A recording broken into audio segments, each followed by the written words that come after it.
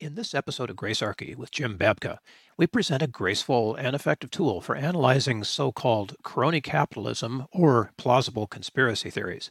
Let's get right into it. Our world is lost in unnecessary fear and hurt. Our systems seem scientifically engineered to make you small, powerless, and always waiting for the next great leader who will fix the problems around us.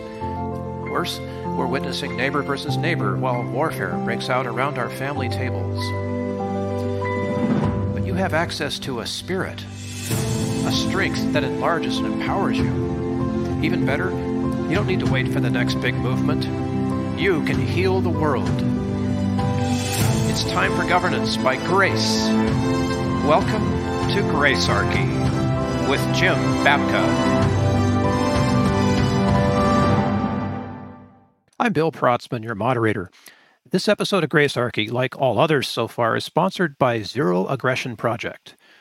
Check out www.zeroaggressionproject.org. That's 2 G's and 2 S's, people, if you're like me and have trouble spelling things. And please subscribe.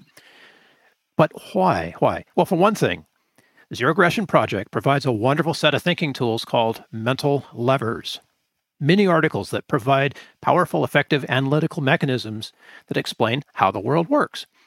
And today's episode is very much in that vein. You could even call the concept of Baptists and bootleggers a mental lever, right, Jim? Yes. I'm excited to discuss this today because I think this is a very powerful tool. Economics is a study of human action, as far as I'm concerned. So, we tend to think too much of like numbers and various types of charts and graphs when we think of economics, but economics measures incentives. Why do humans do the things they do in a world of limited resources and limited time? Why do they make decision A instead of decision B? One area that this is done in is what's called public choice theory. I'm fond of this particular school of thought because it treats human beings as if they're not angels, nor are they demons, but they're actors playing inside a system that has rules, and those rules create certain incentives. And it tries to look for those incentives and then begin to explain why someone would do the things that they do, whether they are a politician, a bureaucrat, a candidate for office who loses, a voter, a lobbyist. It looks at all of their activities in a more rational way, and it doesn't necessarily assume that they are angels or demons. Is a public choice theory based on like the collective choice or the individual choice?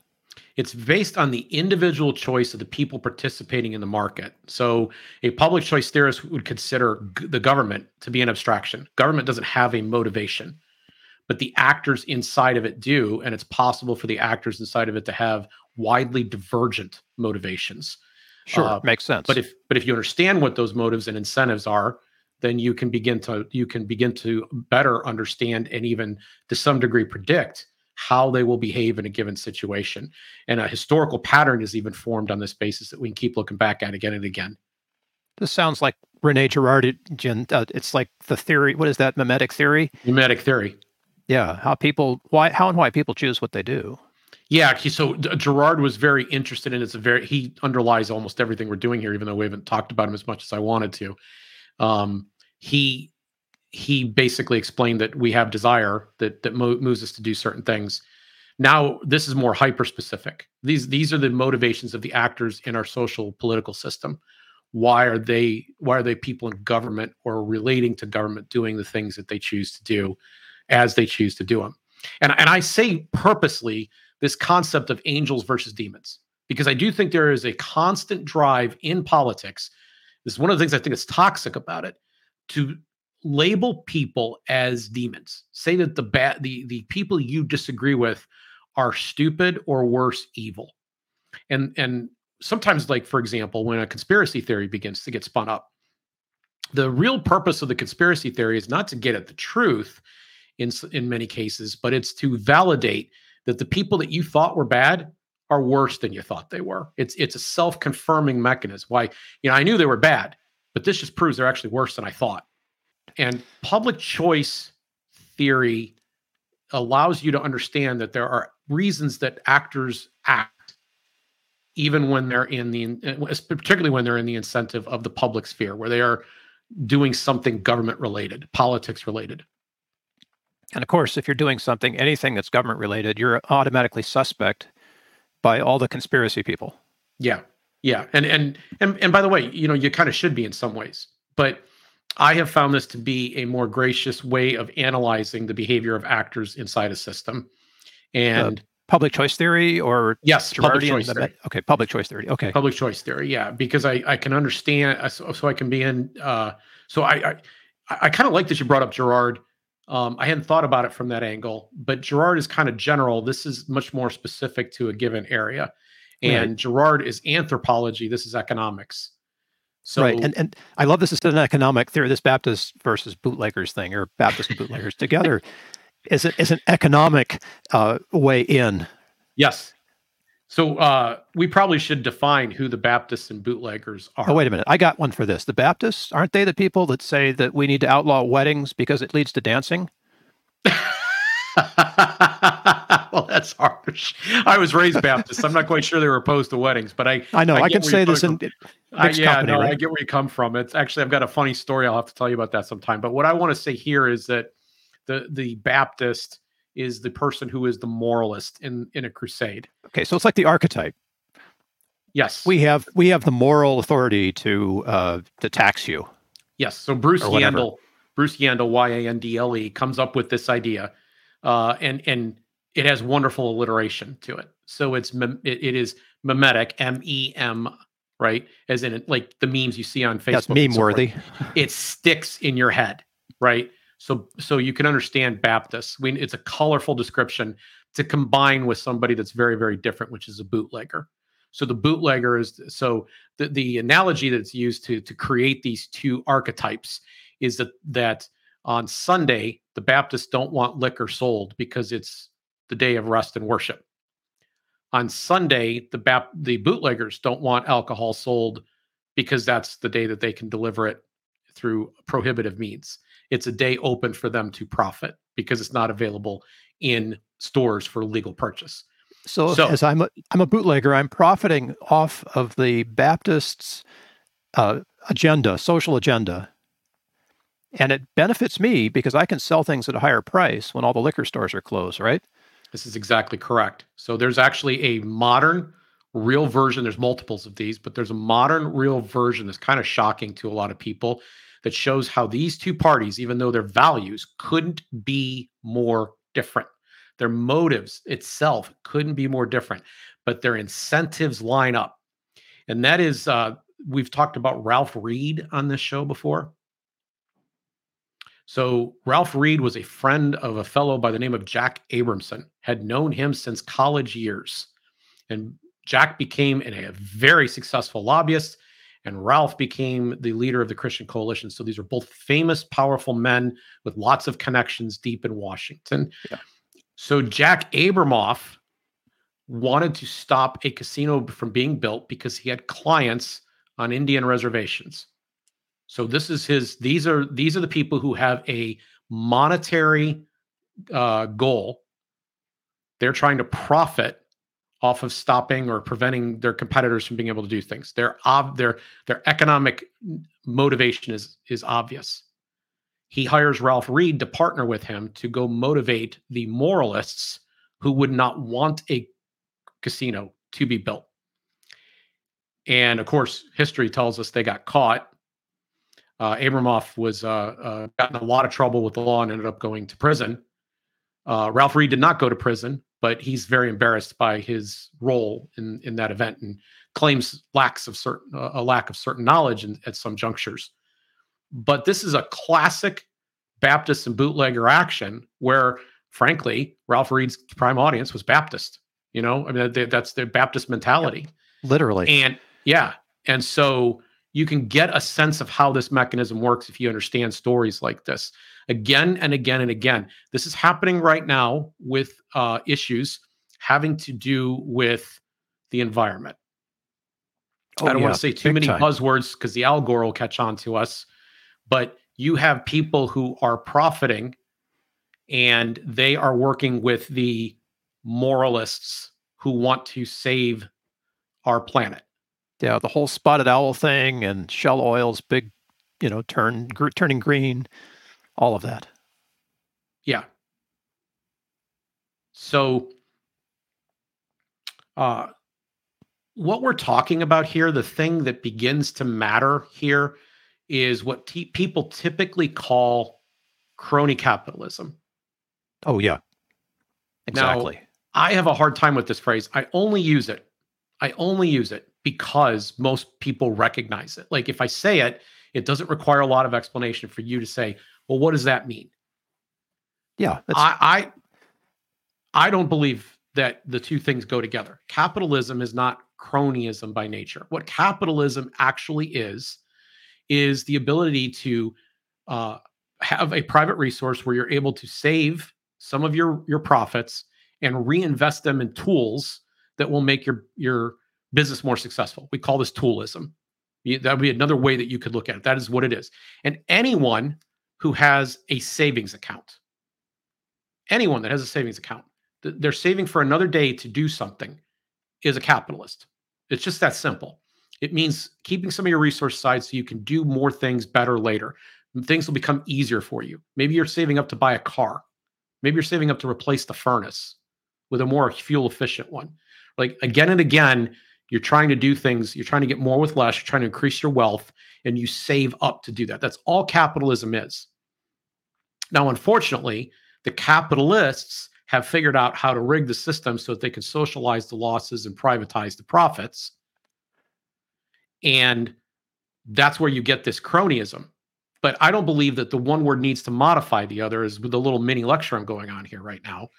It's not crony capitalism. It's capitalism on one end. It has very little to do with the fact that there are cronies sitting at the table, and the cronies are asking for special favors from the state. They're looking for contracts. They're looking to put their competitors out of business. They're looking for protective legislation to keep foreign or other types of competition away from them. They're looking for other special benefits and privileges. They're looking to see their competitors crushed. They even go so far as to try to use the government to spy on their opponents. They use the government to use military force and intelligence paid for by the taxpayers to clear the way for the things that they want to do. And all of these actions are actions of cronies. And cronies show up repeatedly, and the cronies even manage somehow to conspire in dark, in private, against the interest or the broad general interests, what we call the general welfare of the American people. So when we're starting to look at the question of cronyism, Bootleggers and Baptists is a really nice tool to have to help us analyze this situation and understand why various actors in the system do the things that they do. So for everybody who's listening and just heard all of Jim's allegations, we're going to intentionally sweep those under the rug for a minute so that we can look at a more important question, which is, can a crony be a Baptist or a bootlegger? Yes. Yes. In fact, they could be very convinced. There was, I forget the CEO who said of GM, who said what's good for GM is good for America. Oh, Jack Welch? No, Jack Welch was with GE, and this is a Oh, much sorry, earlier. yes. This is a much earlier dude. Somebody listening is going to be able to write in and tell us who that was. It's not off the top of my head as I'm sitting here. But there is a mentality that can take hold where you do believe that, listen, we're working in the interest of national security here. And, it's a good thing that we lie and cover up certain things in that vein, so that the moral cause is attached to the actual financial cause in some cases. And Right. so this whole GM, what's good for GM is good for America thing, what's good for big labor, it's good for my union is good for America. I mean, a lot of people do think these things go together and that they deserve. It's the moral, right, and good and just thing that they get that.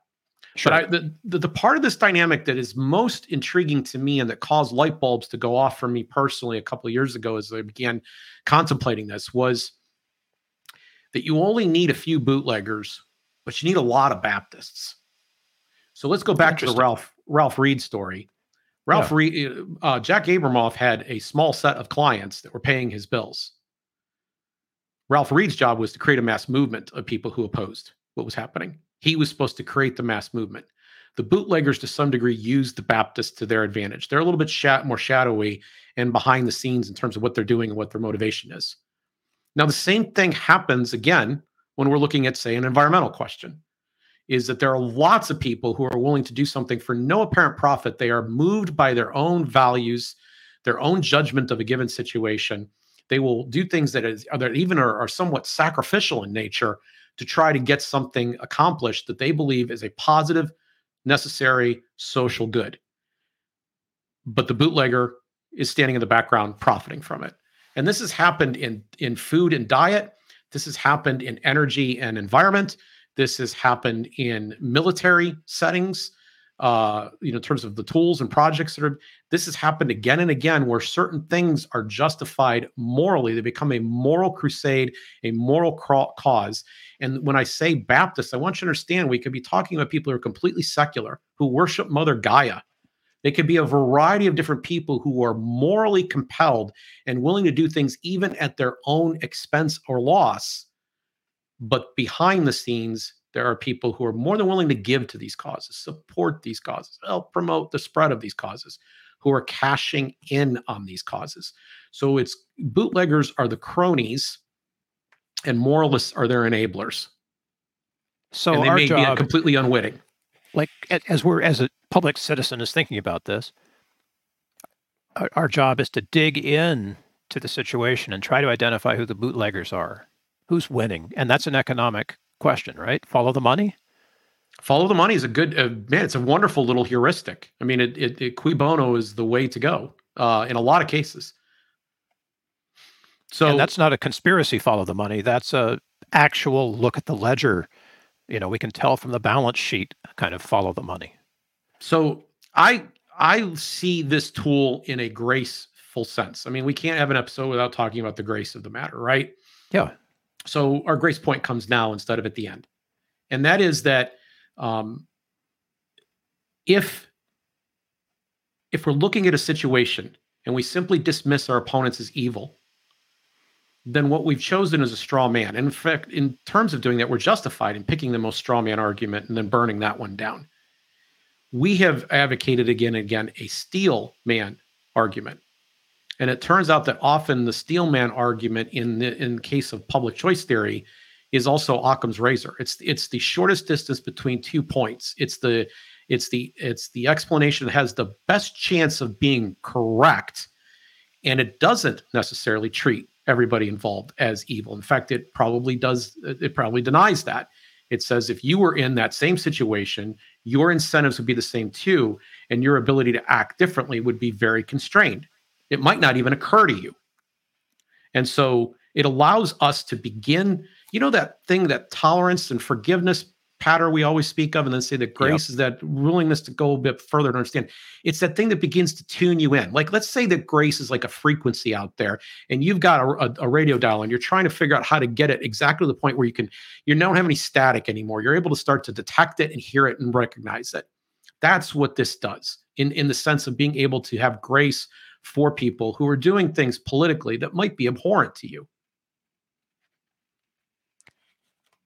So I'm with you on this to a point, because as human beings, subject to the human choice kind of things, we tend to pick the easy way out, which is often not the accurate way out, especially when we're influenced in so many ways by Al Gore to slide over to the easy way, because lots of other people are sliding that way too. Yeah. So by the way, folks, we are not, when we say Al Gore, we're not using a specific word to trigger a certain process. We are describing yes, I should say Al Gore's rhythm. That turns us down sometimes when it hears words it doesn't like. You get what we're saying now. Okay. You get what we're saying. Wink, wink, nod, nod. Yeah. But you were saying, I'm sorry. So what is the intellectual hook on this, or maybe even just the heart hook? What's the grace hook that says, wait a minute, I'm not going to slide right now. I want to try to discern what's really going on here. And it might take a little heavy lifting because I'm out of practice, but how do you resist the slide, if that makes sense? Are you talking about for the actors that are actually participating, either the Baptists or the bootleggers? Or are you talking about observing their activity from the outside? As a public citizen, I'm just observing and going, okay, so what's the deal here? What's happening? Help me understand this, whatever this situation might be. Well, the first thing I would say is that the majority of Baptists in the situation are well-meaning. Like, this is the whole point. Like, their intentions are good. They believe in their heart of hearts. I notice I didn't say their brain of brains. Their heart of hearts, that they're doing the right thing, that they're Yeah. doing the good thing. And they have maybe from your perspective, an incomplete view of reality. They might be missing some facts. That doesn't make them stupid. But they believe that they're doing the right thing. And so there is a repeated pattern where we as American people are shooting the fellow peasants. We are believing that our neighbors are the bad guys. Right. It's those damn liberals. Oh, it's those crappy conservatives. Yep. And the problem with this is that there are people, bootleggers in particular, cronies, who profit off of us being at each other's throats. So, to the degree that we could begin to recognize that we are not each other's enemy, but that some of the conflict between us is engineered to be so, then we have the ability to resist that. And in resisting that means we don't straw man, scapegoat, and do some of the other bad things that we do to our neighbors. We instead start to see them a little more peacefully. Well, Bill, you may be wrong, but you're not wrong because you're a bad, evil person. You're Well, not I'm clearly wrong. wrong, but it has nothing to do with how evil I am. Yes, precisely. It's really big of you to acknowledge that. Thank you. Absolutely. I'm just trying to All be right. graceful here because I know I'm going to challenge your point of view soon, and you're going to be wrong. Could come in the next 20 seconds. Perhaps even evil. Yes. So, but I'm the crony part of this is really pernicious. And what I want to say is that Yeah. I see it as an evil in the world as a force because it involves a form of like theft or special privilege or advantage over the rest of us. It doesn't have that empathetic heart to it. It instead says, I should be special and I should get the benefits of your labor. And what they typically do in these situations, and we see this again and again, is they set up licensing schemes and cartels and tariffs and border controls and a whole host of other things to keep other people from being able to appreciate or enjoy their happiness so that we can keep a little more of ours. We don't have to share as much, right? Now, the problem with this whole way of thinking is that it presumes that there is a limited sum. There's a pie, and everybody has to get. There's only so many slices of this pie. But the truth of the matter is that when freedom reigns, when people are allowed to interact with each other on a voluntary basis, that the pie expands. So cartels are based on fear, and they end up special privileging people. And I see that as the most basic evil that starts to occur in a crony situation. So that's one place bootleggers show up in government, and then it rewards political connection over customer service. Sure. Yeah. Right. So much of our economics would be vastly improved. If it was oriented towards the customer is always right. If a customer wants something, they should be able to get it. And everybody should be trying to clamor to meet the demands of a customer. This is a completely voluntary transaction because the customer can say, no, I don't want to buy your product. And but they should be trying to figure out ways to satisfy those needs instead of what they commonly do, which is worry about appeasing the government.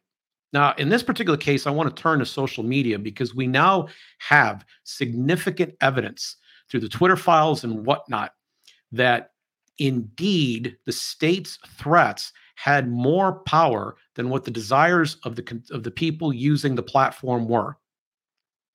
And there is a conflict between the revenue model where they had advertisers and the users who were kind of the product to those advertisers.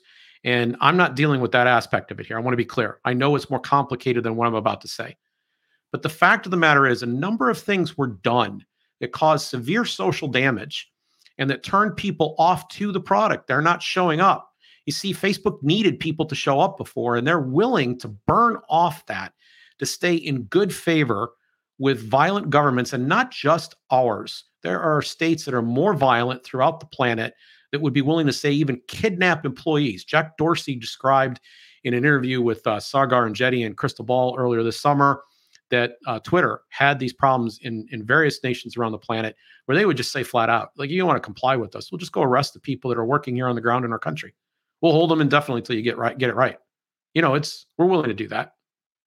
Now, these governments, by the way, since have denied that that's the case. But I tend to believe Jack in this instance. So uh, what ends up happening is it becomes more important to supplicate and please the powerful who have these offices than it is to satisfy a client base. So that's another pernicious space. That's even beyond bootlegging. That's just, by force. Yes. But it starts, this is cronies come and then they ask then for some of this power. Can we have a piece of this power to put our own competitors out of business? Can we have a piece of this power to get contracts or special advantages? Can we become the default system? Yeah. And I believe next it impoverishes us, particularly in comparison to the sci-fi world that could have been. If we hadn't regulated and restricted and suppressed people's ability to create, if we hadn't made it so hard because we were busy trying to protect these cartels, we all end up losing a better world as a result of cronyism. Cronyism is especially pernicious. And then finally, I believe it suppresses the lower and middle classes because it cuts off the opportunity. It makes it much more expensive to compete. Regulation tends to benefit the most powerful in that. And by the way, you would expect the big capitalists, as they're always being talked about, to not want regulation. Quite the contrary is true because they can hire the lawyers, they can hire the compliance officers, they can hire the staff to navigate that particular jungle. And they know it'll keep pesky pain in the ass competitors from competing with them. And so because they have fewer competitors, it's completely worth the cost to them to have this system. And by the way, they will show up and use a tool called regulatory capture, which is another public choice concept, meaning that they have control. The people being appointed to the boards, the commissions, the advisors, the inspection positions will be people that either came from their industry or want future jobs in those same industries. And they will, if they're good, cooperative people, not really doing the regulatory safety job you were hoping they were going to do in the first place, they will get more pay later coming back to work for the company. In Japan, they have a wonderful concept for describing this. They call it the ascent to heaven, right? You get seriously? Yes, you get to do something in the government, and then you get a private position out of your work there. You get where you're much better, better level of remuneration because you did a good job as a regulator. The company appreciates your service. So this is like well, we got to tell the Baptists about this. I guess we just did. We do. We need to let them understand how cronyism actually works and that there's bootleggers behind it. Okay. So, exactly. My discovery of this concept, which I sincerely suspect I'm taking far further than Bruce Yandel. I'm about to anyway, take it far further than he intended or would personally. Came because of my observation starting a couple years ago, of a certain gentleman who was kind of pretending to be the nation's doctor during a time of medical crisis, we shall say. Oh, yeah. Don't want to trigger. Anthony. We don't want to trigger. Yeah. Yeah, Who? little Anthony. Little Anthony. Yeah. Yeah. Little Anthony. Yeah. We don't want to trigger Al Gore's, alleged rhythm. We don't want to get them going here. But during that time, it definitely did seem that there was a Baptist and bootlegger type of situation. And the bootleggers in this case were the people who were making a certain product that I like to call big shot.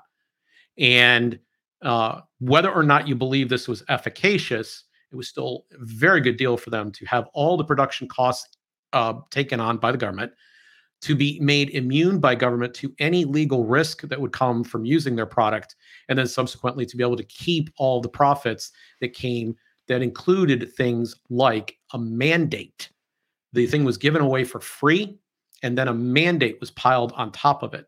This is the ultimate bootlegger maneuver, and we, to this very hour, have millions, tens of millions of Baptists who believe it was all justified. They are on a moral crusade, and it's okay with them that your money was taken and that this is how it was done. And it's okay with them. In fact, it's shocking in some cases because some of these people, a significant number of them, would typically, before this event, have railed against corporate profits of this nature. They might have even looked at the big shot industry, the industry that produced it, as one of the corporate enemies. And suddenly they have like a come to Jesus moment right? They become Baptists overnight. They have a conversion and they say, this is a moral cause. So I don't care how many of my other principles were violated as a result of it. They go on a crusade. They begin walking around saying that the people who are not as moral as them are the very reason that the disorder or the disease exists. They're that highly motivated. And we have evidence now that they were manipulated into that position too. They may not realize it. They may not like to hear it as I'm saying this out loud right now, but the bootlegger operation was there, and the Baptists were the ones that made it possible. And this is, once again, my observation, my unique observation about this. You need far more Baptists. You see, the profits can't be dispersed. There's not enough profit to go around for everybody to be on the bootlegger train. So you've got to get a lot of people who agree to work for free. And that's where your Baptists come in. Sometimes they come in after the fact, like in the opioid crisis. Yes. Yes. But I think they're always there. They're always there. Waiting for something to glom onto. Even when that something turns out to be like a conspiracy that's wildly crazy and inaccurate. So here's where I want to take this before we finish the show today. I want to, this is the place I'm going that maybe Bruce Yandel would not want to go with his particular theory. And so my apologies in advance, but I believe that this is also a more graceful way to look at conspiracy theory. So conspiracy theorist is generally a ad hominem pejorative statement. It's designed to just name call and not actually look at the evidence. It kind of is a view that there may be dragons over there. Like, don't go check out that view because there may be dragons over there. You're going to be better if you just pretend it doesn't exist. Don't even permit yourself to consider it. And the fact of the matter is, many conspiracy theories out there are not conspiracy theories. They're conspiracy myths. They're conspiracy shams. They're conspiracy trolls. Things that are going on that are outright myths.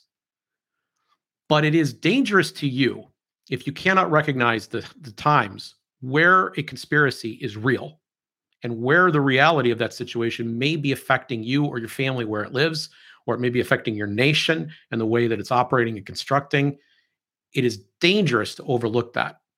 And I believe that Baptists and Bootleggers is an important tool. It might be one of the most important tools in analyzing whether something actually is a conspiracy and in helping you and analyze it not to be a kook. Oh, it's too late for me, but give us an example. Well, we're going to get into some examples. I would like to delve into the notion of conspiracy in future episodes and talk specifically about the tools that would be available. Good. But one of the things that you have to be able to do in analyzing this is understand that sometimes accidents happen, sometimes things that are unpredictable happen, sometimes they're circumstantial situations, and there may even be particular incentives that motivate a given behavior. And it's possible that people even doing what to you, and even on an objective moral basis, is shocking. It's so shocking they feel the need to cover it up. They're not sure you would understand. They believe that what they were doing at that time was for the public good, for the good of their institution or organization, that there's some other higher principle that they believe that they're following at that moment that justified things like lying, for example, covering things up. Yeah. They may have what are very reasonable motives for doing something that is not good. And if you understand that maybe they thought something existential and really severe was at stake, then I think it allows you to better determine whether or not something's true. Now, if you have a theory where the necessity is to believe that someone wakes up in the morning hoping to be evil, like they're Dr. Evil themselves, they do evil for evil's sake. And I'm not saying that there aren't people like that, but if you believe that that's what people are doing, then I believe that 99% of the time you'll have a harder time finding the truth. You just will, because that's not how most people function most of the time. Even actions that people do that are wrong in many cases, and this is a grace point I'm making here, they're doing because they believed at the time it was justified. They're doing it because they believed at the time it would get them what they wanted. And if you understand that they may have a motive in what it is that they're doing, your ability to ascertain correctly what happened and why is better. Yes, I'm with you on this. I've been thinking through the Vietnam conflict because I know so Yes. many Vietnam veterans who are, they're aging out of the system now, and uh, trying to ascertain what the viewpoints are that may or may not have changed from guys who were in the fight, right? And people who were present watching the fight. And sussing that out is not an easy job. Yeah. I think there were a number of people who believed during that stage of the Cold War, the point before which we put ground troops in, believed in their heart of hearts that everything was Munich. Everything was Munich. We just had to stop Hitler at Munich, don't you know? That was the Yeah, big lesson that we got from World War II. We can avoid this if we stop Hitler at Munich. And so yeah, suddenly Hitler's everywhere and every place is Munich. Berlin becomes Munich. Uh, and so the Berlin Wall situation, Vietnam, Laos, both those places become Munich. They were inextricably tied together, frankly, and Laos is part of the reason we ended up with the Vietnam War. What was going to happen in Laos. You look at these situations, and you start to say, okay, the people that were involved, many of them, I think, believed that casualties would be lower from a nuclear war then, or from massive bombing and invasion then, because we had so much superior power over the Soviet Union than they would be later. And so they looked at this as a cost benefit thing. I happen to believe that there are scientists who believe that shutting down alternative treatments during the recent event we all went through across the planet, the word oh, we with will C not say plus. to C plus, Yeah, the word we will not say so that Al Gore doesn't suddenly get a case of rhythm and dial us down. Um, that they believed that there was some long-term cost benefit analysis. Maybe it was, and I'll just hypothetically throw this out. I don't know, but I'm trying to practice right in front of you this idea right here. They believed in their heart of hearts and based on the calculations they put on the table that if there were alternative treatments, people would not take the big shot. And so they had to suppress these treatments, which we know that they did. Listen, we just know that they did. And I've written an entire expose about this 2 years ago, a little over 2 years ago now. Very thorough journalistic research project that I was involved in with another person, Joanna Blaine, in writing. And we read the medical studies and everything else, and can tell you that they suppressed this. They did everything they could, and they may have done this a second time as well. And they suppressed alternative treatment because they thought the long-term um, health of individuals in the public was going to be uh, boosted by taking the big shot. That's what they yeah, believed. yeah. And so if you had fewer people taking the big shot for a short-term treatment, that was a bad thing in their mind. And so I get it. I didn't agree with it then. I was very resistant to it then. I thought it stood lots, multiple generations of science on its ear. But I understood. I understand. I can. That's a way I can begin to understand what maybe some of the motive and incentive is. They had good intention, even as they were busy bootlegging. In some We're cases, going to have to look at in this. fact, they might not have even considered themselves to be on the bootlegger team at that hour. Right? These Yeah, people that did the work. they were still the Baptist side. They didn't They may have realize. considered, even inside the state, they may have considered themselves Baptists. Yeah, Yep. and that's a hard one to swallow, but it's an easy example to show how to extend grace. Yes, I hope it is. I hope this provides some value. We've tried to pick timeless things here. We hope that this is an evergreen episode, frankly, that we can repair back to, reference frequently, so people can come back because we are going to be talking about this concept in future episodes, and I want people to be able to know what it is in more depth if they're interested. They want a little more depth. I want them to have a place that they can go to learn a little bit more because when we bring it up in the future, we will assume that you kind of know it. We'll give you a little bit of it, but we'll kind of assume you know what we said here. Yeah, yeah, it's important, and it takes a little bit of intellectual heavy lifting to start to understand it. But once you start, it creates freedom that you don't have otherwise. Yes. So let me sum up what I'm saying here. First, that there are the Baptists and bootleggers' motives, their morals may be very, very different, but they have a joint incentive. They have a matching incentive that causes them to partner in a surprising way, and they don't necessarily need to know that they're coordinated with one another. The bootleggers do tend to know it. The Baptists tend not to. These are archetypes. They represent the profiteering side, the crony side, which I think cronyism is bad. And that's the smaller side. That's one of my big insights here is it's the smaller side of the equation. You need a lot of unpaid labor to help get the policies that you want.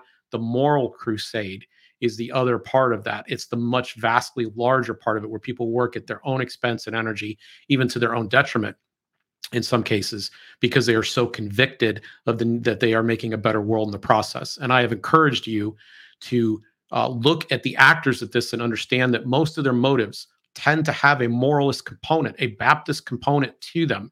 They tend to believe they're doing the right thing. And that is especially true for the people who are doing it for just that reason. And that we are frayed at the edges because we spend too much time assuming that the Baptists are down the street are bad guys because we're Methodists or Presbyterian or atheist or whatever it is we are. That it's regular people who are our enemies. We should be doing the best that we can. Grace is trying to begin to understand why someone is coming at where they're coming from. I will say to you that if you strawman your opponent, one of the people you're shortchanging is yourself. You're likely, in analyzing one of these situations, quite literally to be dumber because you failed to use grace.